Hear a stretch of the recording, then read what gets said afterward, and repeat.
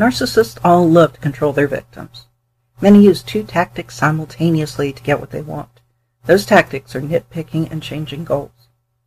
These evil tactics work very well together to make a victim feel not good enough and willing to work harder and harder to please a narcissist.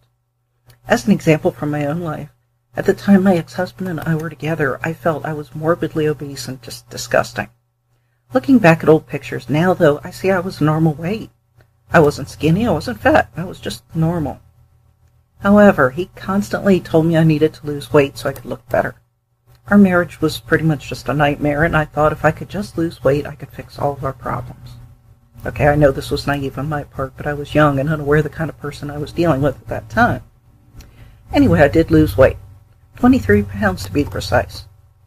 I fit comfortably in a size 6 and some size 4s as well. Considering my frame and height, though, I was too thin, I think, but still it wasn't good enough for my ex. During my weight loss journey, my ex didn't compliment me or encourage me.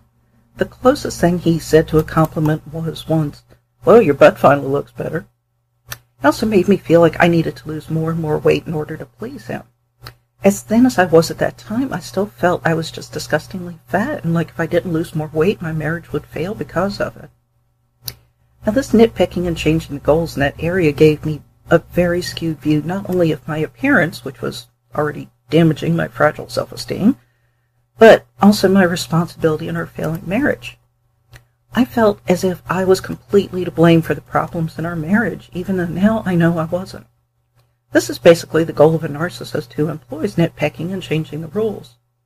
If a narcissist can make their victim feel badly enough about themselves, they're easy to control, which of course is a great thing to a narcissist. And if the narcissist can convince the victim that something is their fault, they'll work harder and harder to please a narcissist.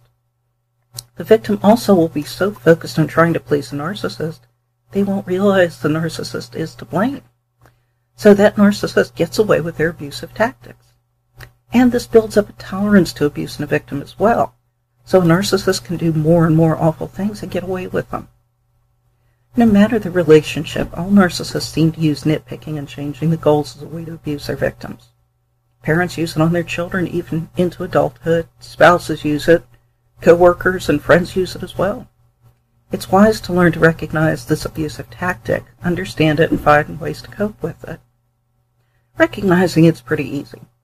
When someone is excessively critical, even when they say things with feigned concern, and if the person also changes what they want from you often, these are some pretty big red flags. You also need to keep in mind that this isn't about you. It's about the narcissist's need to abuse and control you. The things they criticize aren't necessarily flaws.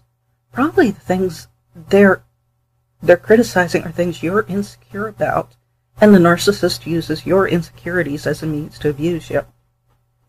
As for ways to cope, recognizing what's happening and remember what the reasoning behind it is going to help you tremendously.